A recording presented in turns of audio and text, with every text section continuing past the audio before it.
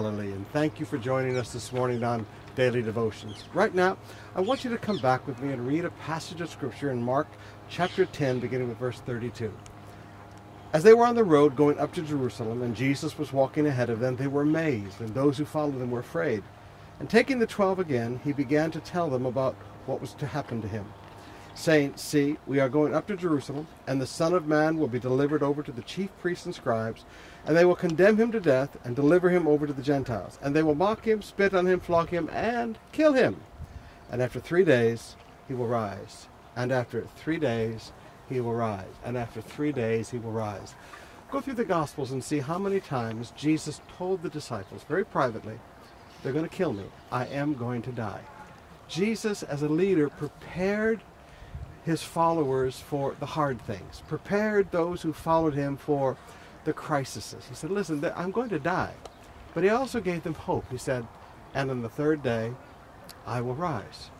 Now, somehow in the discouragement of all the events of seeing his suffering and seeing his death on the cross, they forgot the last sentence, "And on the third day, I will rise."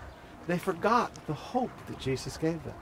So they all came back here to the shores of the Sea of Galilee, and they went back to their fishing, and they went back to their nets, and they went back to their old lives in discouragement.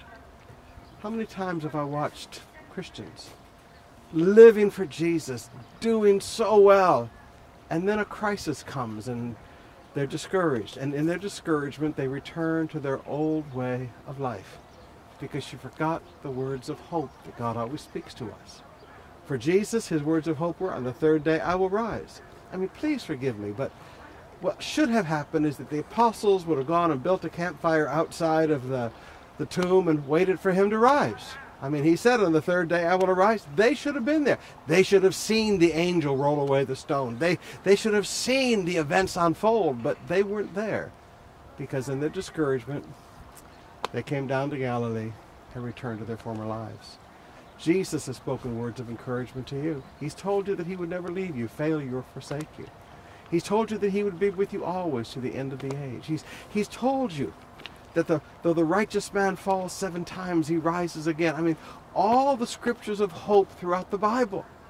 He hasn't just warned you that in this world you will have trouble. He's given you the hope that with God all things are going to be all right, that God causes all things to work together for those who love him and are called according to his purpose. My friend, please, if you're going through a hard time today, would you lift up your head beyond the crisis and begin to look at the words of hope God has spoken to you?